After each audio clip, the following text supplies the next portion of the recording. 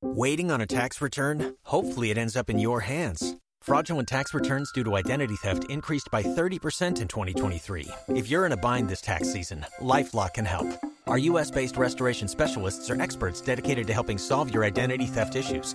And all LifeLock plans are backed by the $1 Million Protection Package. So we'll reimburse you up to the limits of your plan if you lose money due to identity theft. Help protect your information this tax season with LifeLock. Save up to 25% your first year at LifeLock.com/aware. This is the Bloody Disgusting Podcast Network.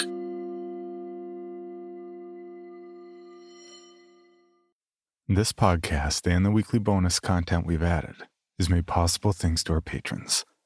Please join me in welcoming and thanking new patrons: Terry Burnshaw, Shanna Anderson, Smokey Grip, Stephen Arnott, Aaron Green, Derek Stuglig, Caleb Baines, Craig Devlin, Ron Barber, Brad, Ramius, Alex Hawkins, Talia Shea, Louis Hebert, Jonathan, Misty Jones, Alexandria Conkler, David Kimball, Isaiah Hanks, Witchy Woman, Micah Philic BG, Valerie Terrazas, and McKenzel. Our patrons mean the world to us, and we do all we can to give back for their generosity. Starting for as little as $1 a month, our reward tiers include bonuses like early commercial-free access to all episodes, shoutouts, weekly Patreon bonus episodes, immediate access to our entire back catalog of almost 500 Patreon-exclusive bonus episodes, coffee cups, t-shirts, and logo hoodies. If you'd like to see how you can support the podcast and get rewarded for doing so, please check out our reward tiers at patreon.com/creepypod. And before we get into this week's episode, I wanted to wish a happy 9th anniversary to the original and still the top horror anthology podcast, at least as far as I'm concerned, the No Sleep Podcast. No Sleep was one of the first fiction podcasts I ever heard, well before I ever got into podcasting myself. I never imagined that when I started Creepy, I would get a chance to share the stage with the No Sleep crew on their live tours. Host David Cummings and their crew have inspired and supported me, and they'll always be the gold standard for me, both in terms of podcasting and in terms of their character. They've markedly improved my life, and I try to live up to their example every day. If you aren't already listening, do yourself a special favor today and check out the No Sleep Podcast wherever you're listening to us. But before you do that, now...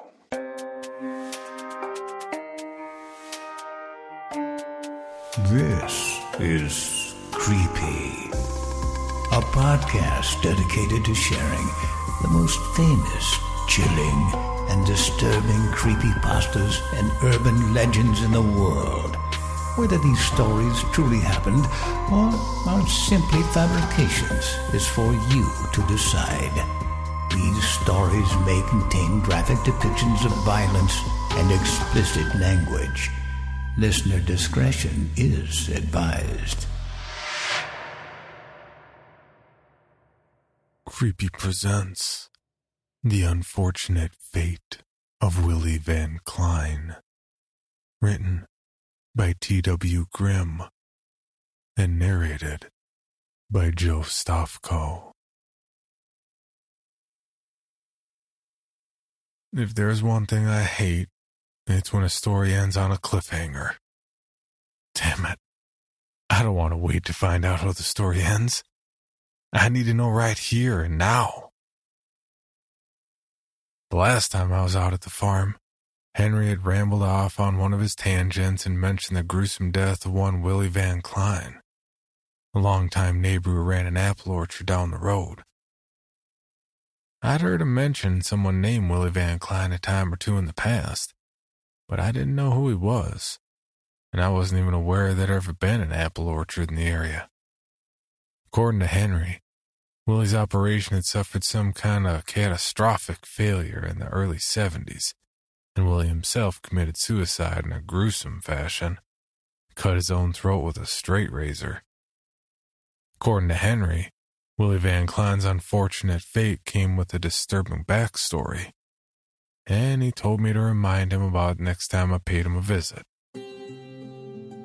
Unfortunately, real life has a shitty habit of getting in the way of our desires.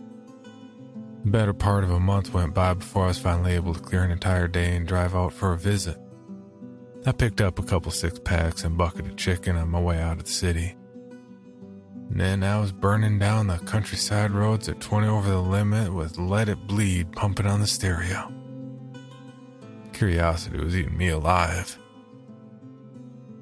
Henry's stories usually unfold organically over the course of our conversation. But I was too impatient to spend half the day talking about the installation of weeping tile and rising price of feed corn before we got down to story time. 20 minutes after I rapped on the front door, I had Henry sitting at his kitchen table with a beer in his hand and a wary look in his eye. What are you so fired up about? You barely got in the door, for Christ's sake. Can't we just relax and talk about the weather for a damn minute? He demanded. Last time I was here, you asked me to remind you about your neighbor down the road, Willy VanKlein. You said, now that's a story. Remember? Well, here I am, bearing gifts of food and drink. So tell me the story. Henry goggled at me in surprise. He wheezed. Well, shit. I said I'd tell you about that? I don't know. Maybe not, kiddo. It's not good to speak ill of the dead. I pleaded. Come on, Henry. Don't do this to me. I never even knew the man. So you're basically talking about a complete stranger from my perspective. Henry still looked doubtful, so I added. You're the one who brought it up. Come on, make with the story, old man.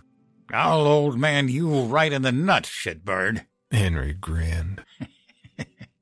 Well, I suppose you're right. You wouldn't know Willy from a hole in the ground. He died before you were born. He and his wife Ingrid were friends of the family. Good neighbors are worth their weight in gold when times are tough. Just remember that, kiddo. I shrugged and said, I don't know any of my neighbors. I prefer it that way. Henry snorted. Oh, you live in a fancy high-rise in the big shitty. That's a different situation entirely. All your neighbors are a bunch of white-collar assholes with expensive briefcases and Ken doll haircuts. Don't be a cranky old bastard, Henry. Not everyone can be a farmer. Like it or not, the world needs white-collar assholes too. Henry scoffed at this and said, The world would get along just fine without 'em, as far as I'm concerned. Now, before I begin, I'll go ahead and remind you of something, Mr. College Boy Know-It-All. It's a big, weird old world out there, and we don't know jack shit about it. People pull an awful lot of assumptions straight out of their ass, and then they clap themselves on the back for making shit up as they go. Take the Great Pyramids, for example. Some folks think it would have been impossible for people to create such a thing back then, and other people disagree. But in the end, it doesn't really matter how those pyramids came to be, does it? Space aliens or the work sweat of 10,000 slaves, it doesn't matter, because one way or another, they got built. Reality doesn't give a shit about your beliefs or your perspective. It just is. Henry lit a cigarette and let it smolder in his favorite ashtray, a 3-pound rectangle of glazed ceramic that was probably 50 years old. He looked at me through the smoke with mild, half-lidded eyes and popped open his beer. Fuck it. He sighed. It ain't noon yet, but I reckon it's close enough. Now, that orchard of theirs, the VanKleins, that orchard was a labor of love. They bought the property in the 30s, and they planted all those trees by hand. The bank gave old Noah VanKlein a sweetheart of a deal on 100 acres of arable land, with 15 acres of first-growth forest, 2 irrigation ponds, and a 20-foot well already dug and capped. It was a goddamn steal for the price, if you didn't know the story behind why it was standing unoccupied, that is. And no one from the area wanted anything to do with it.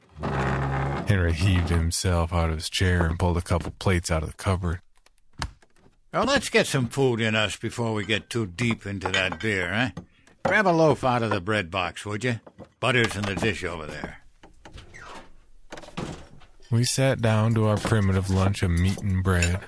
Henry continued talking between mouthfuls of chicken. The last people to live on that acreage was a sect of Anabaptists, maybe 100 or so people in total. They called themselves the Brethren, and their leader was a grim reaper-looking son of a bitch named Helmut Schneider. Tall, pale, scarecrow of a fella with a beard that hung down to his chest. They were scratch farmers mostly, only growing what they needed and tending some livestock.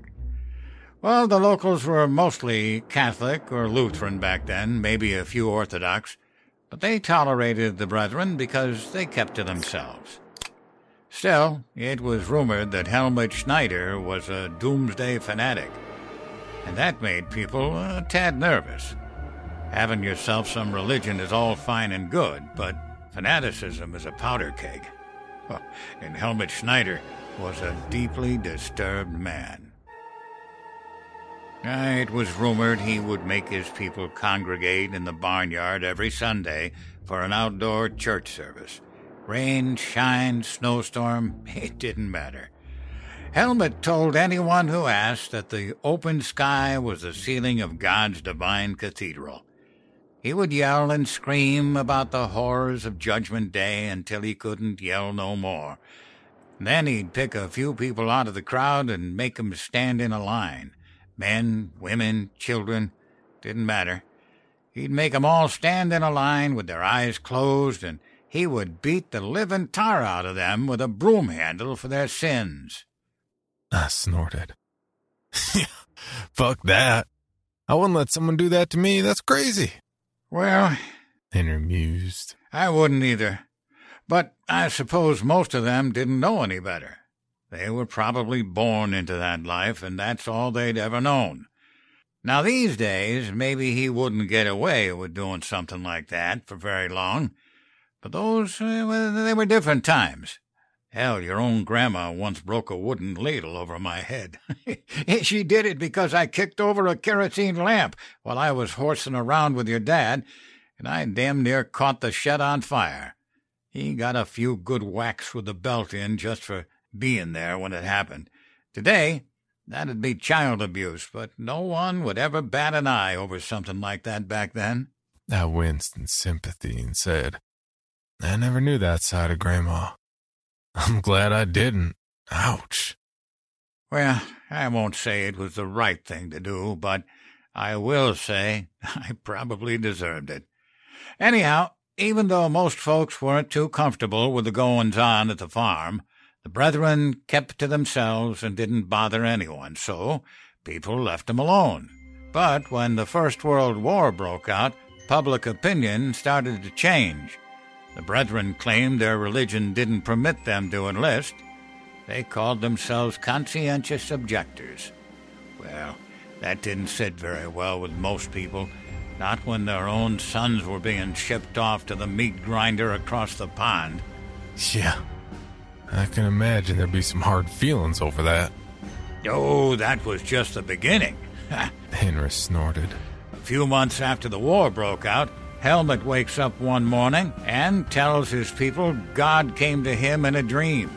He says God ordered them to build a giant cross in the middle of the cornfield. The good Lord wanted it to stand at least 100 feet high and 50 feet across. The crazy old bastard put those people to work that very morning, and that cross was sticking up out of the ground not more than 6 days later. Henry put his hand on his stomach and grimaced. He pushed his plate away and lit another smoke. I'd noticed he hadn't put much food on his plate and he'd eaten even less. I could see in his face that he wasn't feeling well, and I wondered if the beer maybe wasn't such a good idea. I have a nagging suspicion Henry's liver isn't doing so hot these days. Helmut's cross was 110 feet from the ground to the very top.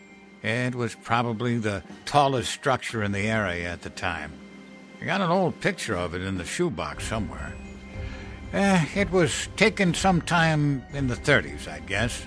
In the picture, you can see the cross was made out of tree trunks all lashed together with rope and chains.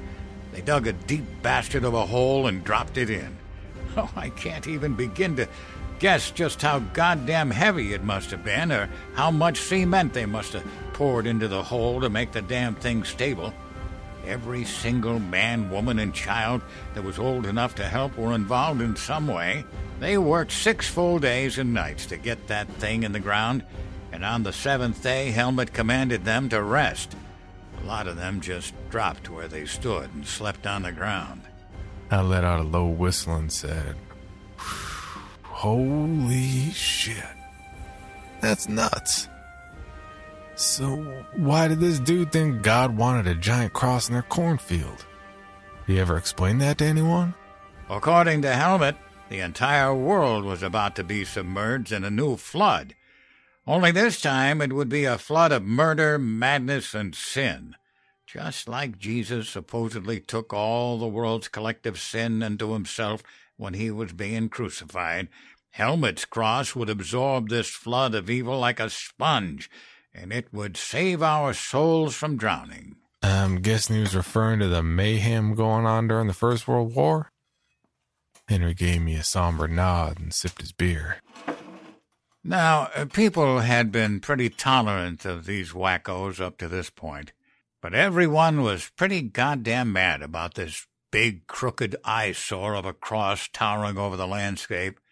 The reeve of the township came out in person and ordered Helmut to take it down. Helmut called the reeve a foul puppet of Satan and kicked him off his land. In the end, there wasn't much anyone could do about it. The cross was there to stay. Now, it wasn't long before something awful strange started to happen. The wood kept getting darker and darker in color, and it started to smell bad. If you were downwind from the damn thing, the stink could just about make your eyes water. People said it smelled like sewage and sulfur and rotting flesh, just an awful stench. I gave him a skeptical look and said, "That's really weird. What would cause that? Some kind of fungus?" Hello, Bill Band here from the All 80s Movies podcast to tell you about Factor Meals. Eating better is easy with Factor's delicious, ready-to-eat meals. Every fresh, never-frozen meal is chef-crafted, dietitian-approved, and ready to go in just 2 minutes. You'll have over 35 different options to choose from every week, including Calorie Smart, Protein Plus, and Keto. Also, there are more than 60 add-ons to help you stay fueled up and feeling good all day long. Get as much or as little as you need by choosing your meals every week. Plus, you can pause or reschedule your deliveries anytime. We've done the math. Factor is less expensive than takeout, and every meal is dietitian approved to be nutritious and delicious. What are you waiting for? Get started today and get after your goals. Head to factormeals.com/80smovies50 and use code 80smovies50 to get 50% off. That's code 80smovies50 at factormeals.com/80smovies50 to get your 50% off today. Waiting on a tax return? Hopefully it ends up in your hands. Fraudulent tax returns due to identity theft increased by 30% in 2023. If you're in a bind this tax season, LifeLock can help. Our U.S.-based restoration specialists are experts dedicated to helping solve your identity theft issues. And all LifeLock plans are backed by the $1 Million Protection Package. So we'll reimburse you up to the limits of your plan if you lose money due to identity theft. Help protect your information this tax season with LifeLock. Save up to 25% your first year at LifeLock.com/aware. Henry offered me a cryptic smile and opened a fresh beer. Maybe. In a manner of speaking, anyhow. You want more of this chicken? I patted my stomach and shook my head. Henry cleared the table, his movements slow and careful. I could tell his arthritis was acting up again, but I knew better than to ask if he wanted some help. Henry's a proud man, and his independence means everything to him. Henry finished cleaning up and stood at the window for a while, gazing into the forgotten past through the dusty panes of glass. Not long after the war ended, the township evicted the brethren from their land for not paying their property taxes. They had to physically drag Helmut out of his cabin. He was ranting that the Lord would demand blood sacrifice if anyone ever removed the cross, just screaming a whole lot of Old Testament hellfire and brimstone at the top of his lungs. And the cops tossed them all off the property and told them to beat it. And no one ever saw him again. Now, straight away, the bank tried to pay someone to take down that cross, but every handyman and contractor in the entire county flatly refused to go anywhere near the damn thing. They had a hell of a time trying to sell that land. No one wanted anything to do with it, not with that fucking nightmare blooming tall over the fields. After a while, everyone in the area just got kind of used to it. Now, a few more years went by, and people started believing that maybe Helmut was right. Maybe it needed to be there. I guess there was no such thing as homeowners association back then. I smirked, and Henry let out a dry little chuckle. He said, That's just human nature. Something unwanted gets introduced into your life, and everyone yells about it. Then a year or two goes by, and everyone gets tired of being mad and starts accepting it as the new normal. A few more years, and they're making excuses as to why they actually need things to be that way.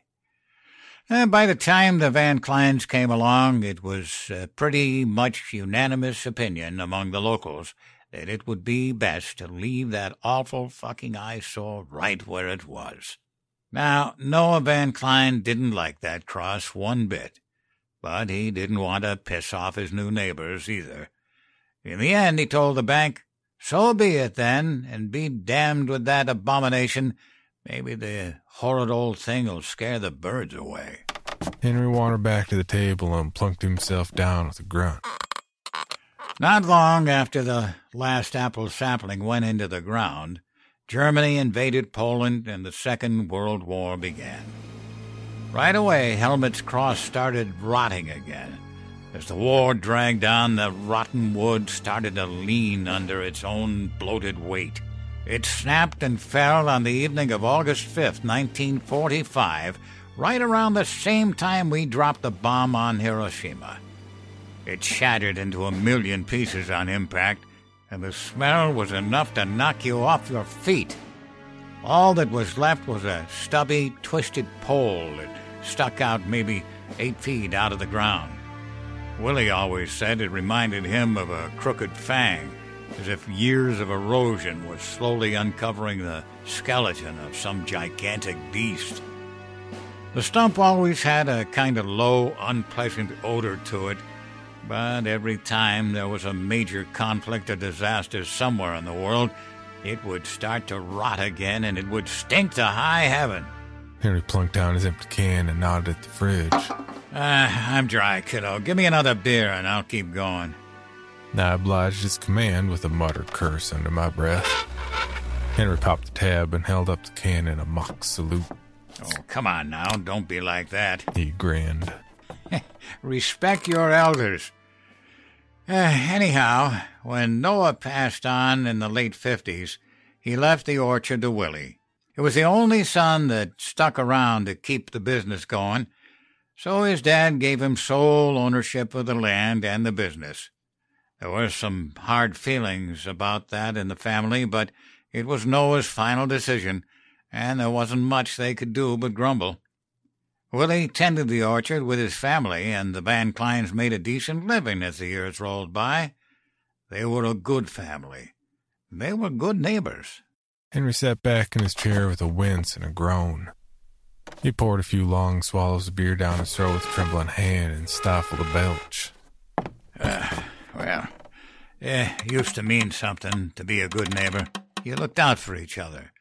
You folks that live all crammed together in a concrete beehive, hell, you simply can't give a shit about that many people at once, not on a personal level. Back in the old days, your neighbors were your lifeline.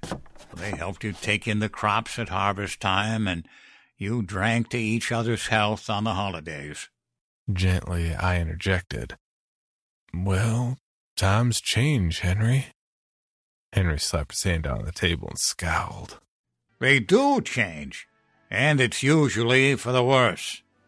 Times started changing for the VanKleins in December of 1969. Willy's oldest son got a draft card in the mail. He came back 10 months later in a box. You'd never seen such a broken man as Willy on the day he put Will Jr. into the ground. Willy had always been a big, strong, rambunctious son of a bitch. You know, a big man and a big personality. But from that day forward, he was diminished. He kind of faded away until he wasn't much more than a shadow of the man he used to be.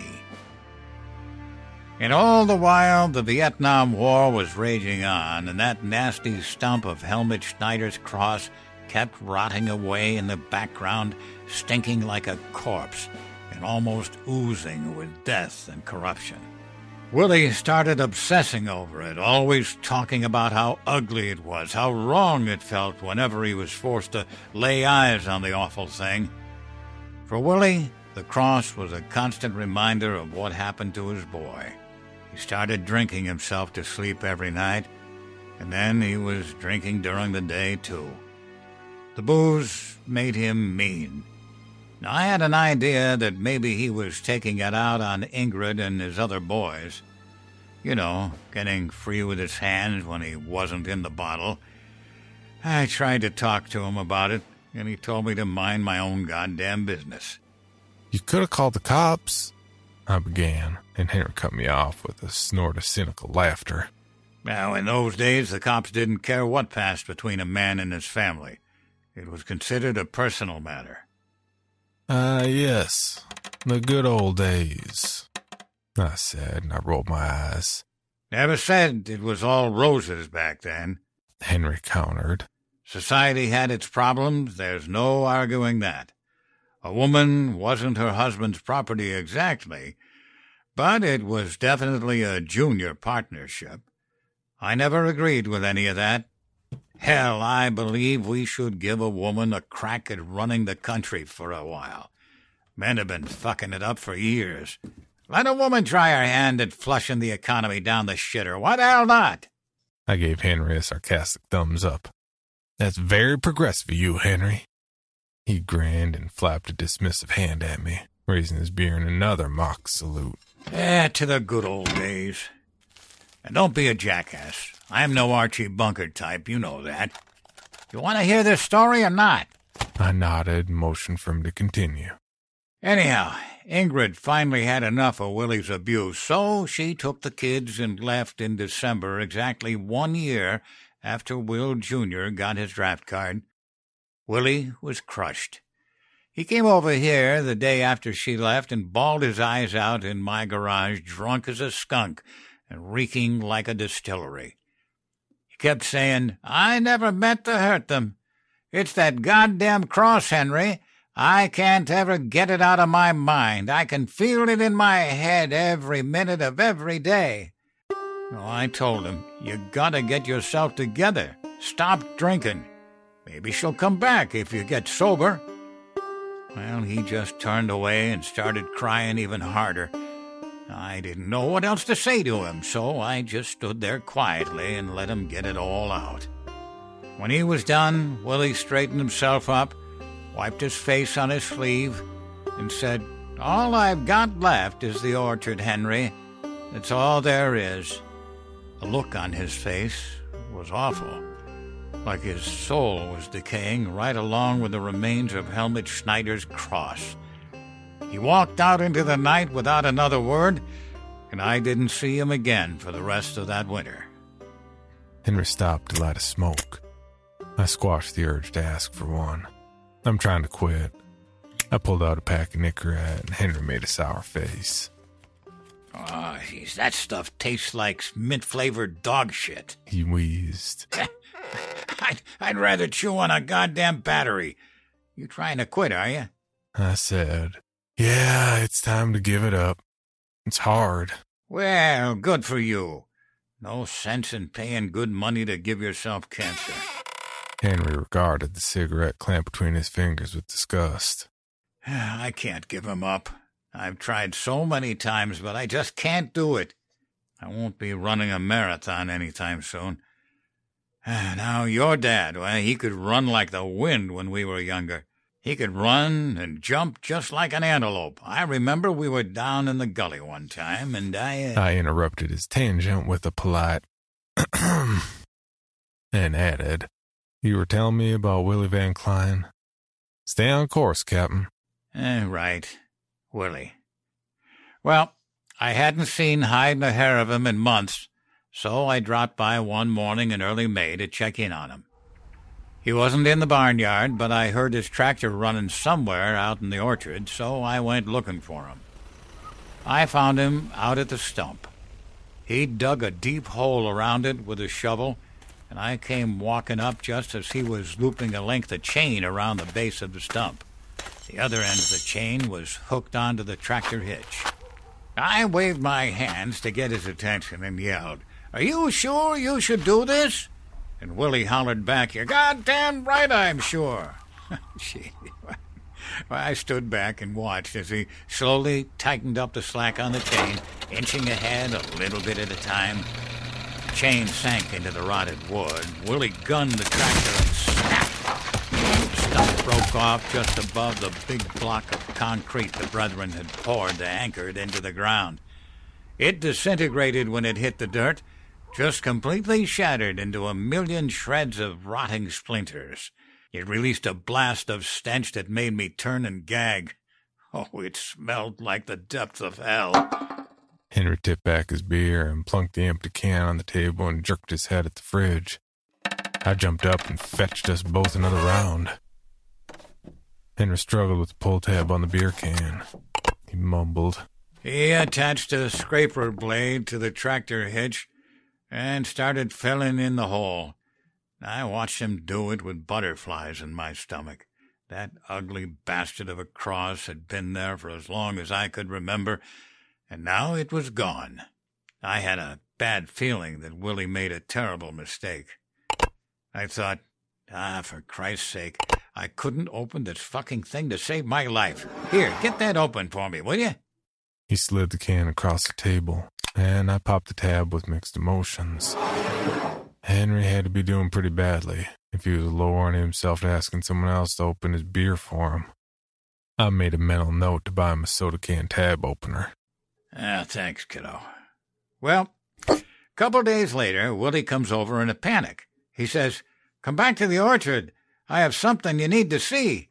So I go over there with him, and I'll be damned if there weren't some kind of blight creeping over the ground where the cross used to stand.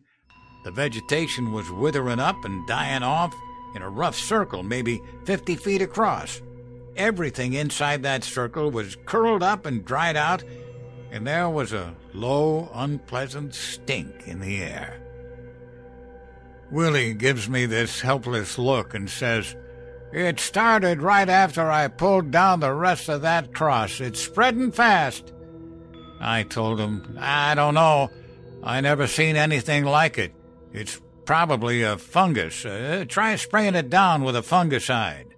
Willy just shakes his head and says, "It's not a fungus." I asked him what he thought might cause such a thing, but he didn't answer. He just pointed at the freshly turned dirt and says, "Don't you see it?" Henry gave me a grim smile and said, "By Jesus, I shit you not. That soil had turned blacker than midnight." I realized I was standing inside that circle of diseased earth, and I jumped right out of there like I had springs on my heels. Willy ran his hand through his hair and said, "God almighty, Henry, what have I done? I let it all out. All the misery and death, I let it all out." Well, we stared at each other for a few moments. Then he pointed to the ground and said, "Look, you can see it spreading." And you could. You could actually see the weeds drooping and sagging before your very eyes, full of life one second and dying the next. I stood there with my mouth open, watching the thing spread, and all I could think was, I've got to get out of these boots right pronto. I didn't know what to tell him. Henry said, and his eyes were mournful. He'd always been a good neighbor to us, and I felt awful about what was happening to him. But I had a powerful need to get home and get those goddamn contaminated boots off my feet. And I'll admit, a small part of me wanted to sneer at him and say, "I told you so, you big dumb bastard. When other people suffer an unfortunate fate, it's comforting to believe it was their own damn fault in the first place. When you believe that, you can pretend such a terrible thing would never happen to you because you know better. When other people are suffering, it's easier to be cruel than to be kind." I blinked at the simple, unflinching power in this statement. Slowly, I said, "Henry, sometimes I think you need to write a book of your accumulated wisdom. It would fly off the shelves." I don't have a wise bone in my body, kiddo. I'm full of bullshit just like everyone else. Anyway, I can hardly hang on to a pen at all anymore. I ain't writing a book. Shit. I have days when I can't even open a beer. You're the writer in the family, not me. You take that bullshit of mine and write the book, and you make yourself $1 million. You have my blessing. Anyhow, I went straight home and I burned those boots out in the fire barrel. I threw my clothes in there, too, and watched it all burn wearing nothing but a bath towel. When it was all burned to ashes, I got in the tub and I scrubbed myself damn near raw. I couldn't stop thinking, how far will it go? I was scared of the answer. At the rate it was spreading, the blight would take over Willy's entire property within a week. And then what? Would it crawl over the ditch? Jump across the road? Would it reach our own farm? Farther even? I was scared shitless to find out, and I didn't have a damn clue what to do about it. Willy called me a few days later, and all he said before hanging up the phone was, "You need to come see this." I told your aunt I was heading over to help him with some chores, and she just scowled and said, "He's a louse, drinking and carrying on, slapping around his wife and kids. What happened to Will Jr. doesn't excuse any of that. You shouldn't even bother yourself with that man. Make him do it himself." Well, I apologized to her and made some bullshit excuse why I had to go. I drove over in my truck, and the first thing I noticed when I stepped out onto his driveway was how silent it was. I couldn't get over it. Usually, the barnyard would be boiling away with activity at this time of year, but everything was still and quiet as a tomb. I knocked on the front door, and Willy came shambling out onto the veranda in dirty overalls and a pair of big mirrored sunglasses. His hair looked like a bird's nest. He said, "Come out to the orchard and see my ruination." There was a dirt lane that led out into the orchard. I drove us out there in my truck. I didn't get very far before I jumped on my brakes and yelled, "Hot damn!" at the top of my lungs. I knew it was coming, but I still couldn't believe the sheer devastation I was looking at. Almost the entire 70 acres of fruit trees, all of it gone. All those strong, healthy trees withered and shriveled into row upon row of black, mummified carcasses. It was horrific. And not just the trees either, but all the vegetation, grass, weeds, and all. Everything just as dead can be. All of it gone in just the space of a few days. I was speechless. I threw the truck in reverse and turned back for the house. I'd seen enough. I pulled up in his driveway, and we sat there in my truck for a while, not talking or anything, just sitting there. I slowly realized that Willy wasn't smelling so good. In fact, he smelled downright fucking awful. I thought about how fast the blight was spreading, how it killed everything in its path, and I turned to Willy and I said, "I'm sorry, but I think you need to get out of my truck. Right now, I have to go." He smiled a little and went, "You don't want me sitting so close to you?" "I don't blame you." He got out of the truck and he lumbered around to the driver's side window. I was watching him real close, with my hand in my pocket. I had your grandpa's .38 special in there. The fact I brought a gun to see an old friend in dire need either says a lot about me or a lot about the situation at hand. Probably both. Henry struggled out of his chair and walked over to the big storage closet beside his front door. He hauled open the sliding doors and started digging around inside. Willie leaned down and looked me in the face. Henry said, his voice slightly muffled in the depths of the closet. He said, "I'm not long for the world, Henry. It's in me." And he pulled down his sunglasses. Henry emerged from the closet with the old shoebox clutched in his bony arms. He dropped it on the table and pointed to his eye. The whites of Willie's eyes were all mottled with brown and yellow, and each iris had turned from blue to pure black. They were the eyes of a rotting corpse. He stuck out his tongue, and by Jesus, I damn near fainted. It was covered in patches of black and purple and brown, like it was decaying in his mouth. His teeth were turning gray at the gum line. I drew back from the window and said, "Holy Mother of God, Willie, you need a doctor." But old Willie just shakes his head and says, "You saw my orchard. There's no cure for that. I fucked up, Henry. I thought I would release my boy and set him free, but all I did was unleash a plague on this world.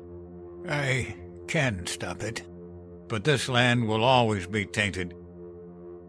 Willie started crying then, and oh my Christ, his tears looked like drops of pus from a septic infection.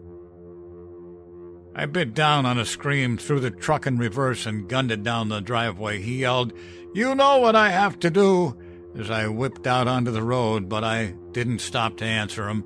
I just stomped on the gas pedal and got the hell out of there. When I got home, I scrubbed the passenger side of the bench seat with hot water and bleach.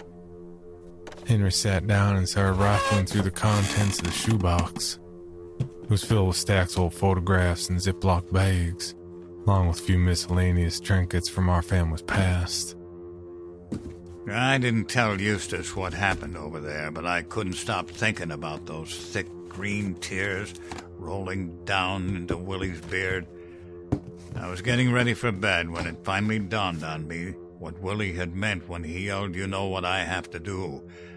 I said, "Oh, hell," and told Eustace I had to go check on something out in the fields. I drove down the road to Willie's orchard with my heart in my throat. He wouldn't answer the door, but it wasn't locked. I found him lying on the floor in the bathroom. He'd cut his own throat wide open with a straight razor. He was surrounded by big, dark puddles of the foulest-smelling crap I've ever encountered before or since. I thought, holy Jesus, what the hell is that? And then I realized it was Willie's blood. Henry uttered a satisfied grunt and thrust a black and white photo into my hands. Here's that picture I was talking about. It's Helmut's cross. The picture was smudged and grainy, but it clearly depicted an enormous cross rising out of the sparse-looking cornfield. I squinted at it closely, and I saw that the cross had indeed been constructed from a patchwork of multiple tree trunks. Comparing it to the rows of corn stalks nearby, the cross must have been close to 4 feet in diameter, a crude and darkly sinister monolith of staggering proportions. There appeared to be a tiny figure standing in the foreground, solitary speck of humanity wearing a long black overcoat and a hat with a round brim. I wondered if the figure might actually be Helmut Schneider himself. Even though I knew it couldn't have been him, I still felt goosebumps pop out on my arms. The cross was a product of a union between an otherworldly influence and Helmut's own disturbed imagination. Even if he was no longer physically present at the time the picture was taken, Helmut Schneider was part of the cross, and the cross was a part of him. Henry blew out a deep breath that ended in a nasty coughing fit.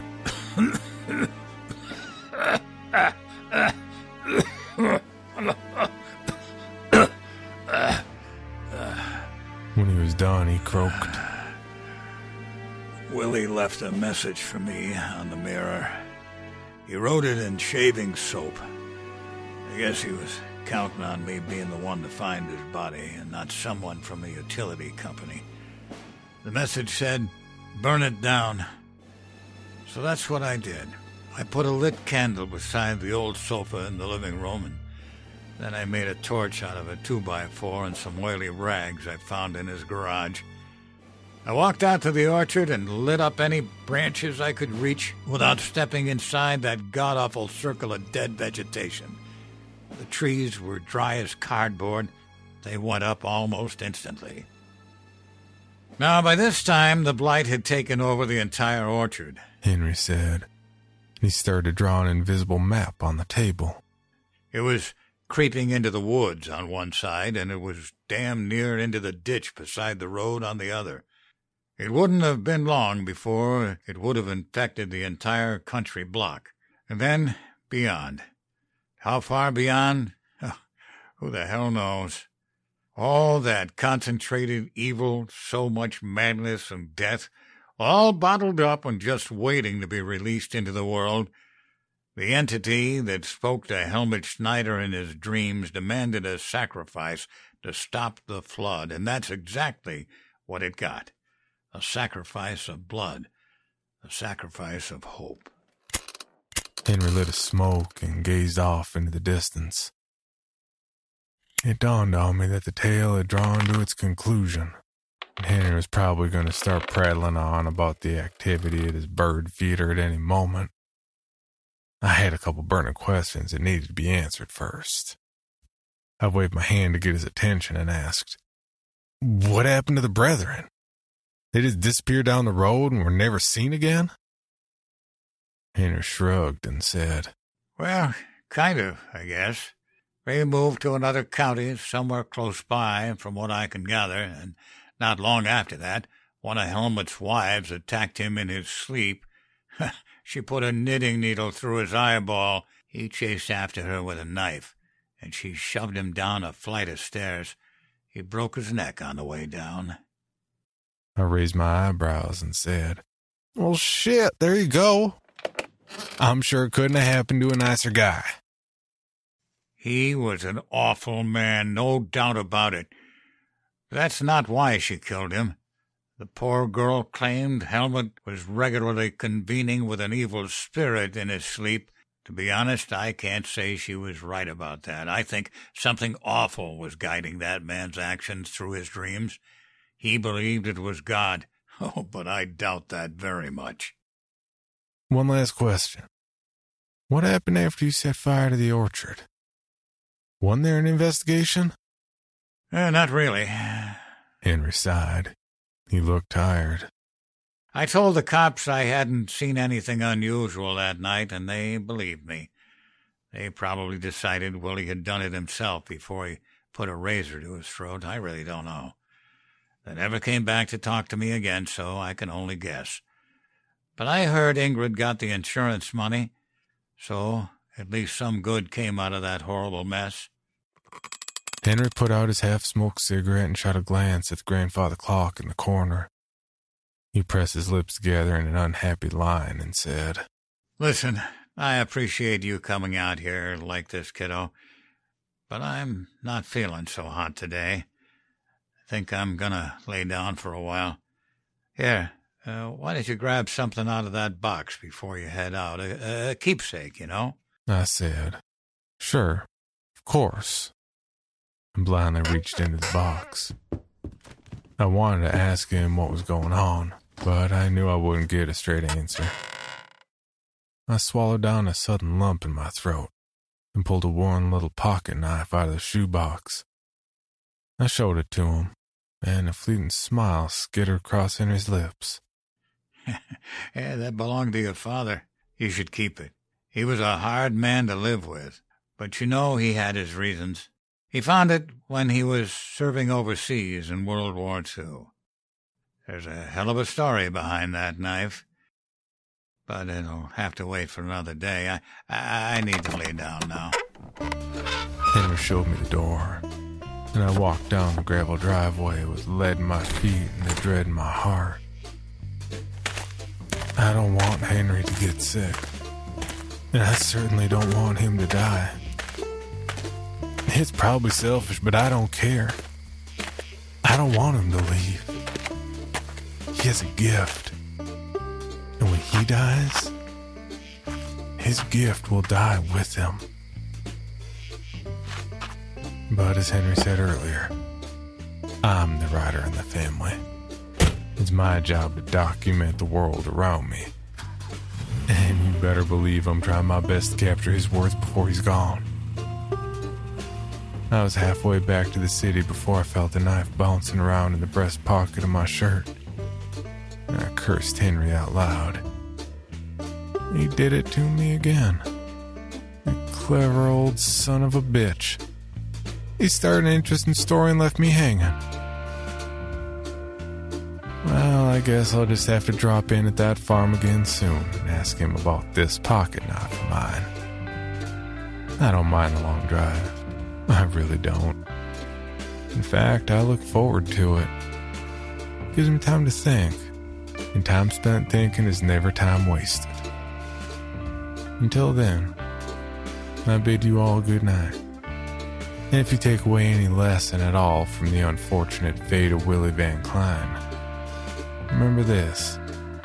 Sometimes, it's better to just leave well enough alone.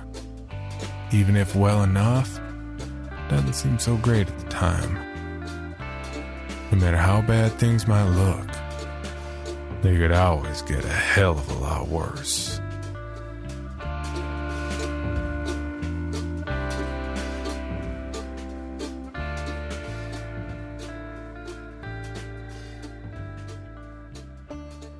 For more information, including pictures and videos of the stories told on this podcast, or to suggest stories for future episodes, please visit us at CreepyPod on Twitter, Instagram, and Facebook, or email us at creepypod@gmail.com. All stories told on this podcast can be found at creepypastawikia.com and are protected by a Creative Commons license. Some rights reserved unless otherwise stated.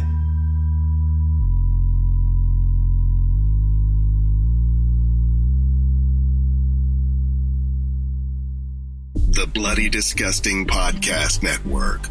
Home of Creepy, for disturbing and terrifying creepypastas. SCP Archives, with full cast storytelling. Horror Queers, genre commentary from the LGBTQ perspective. The Boo Crew, for horror-centric interviews. Listen free wherever you stream audio and at bloodydisgusting.com/podcasts.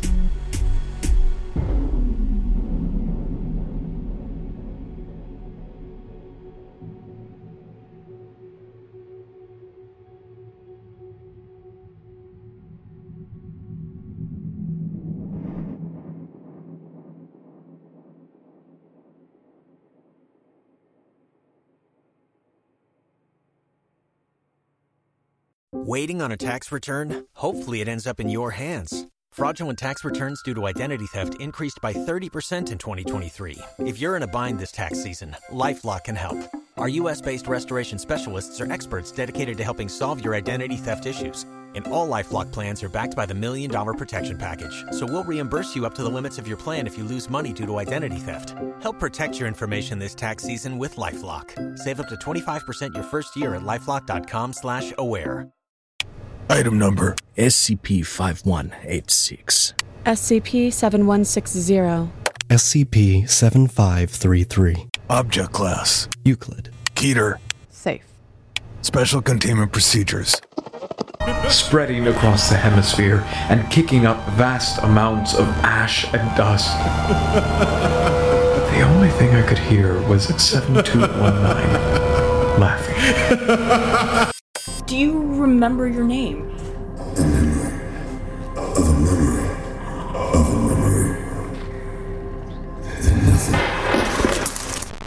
Heartland Counseling.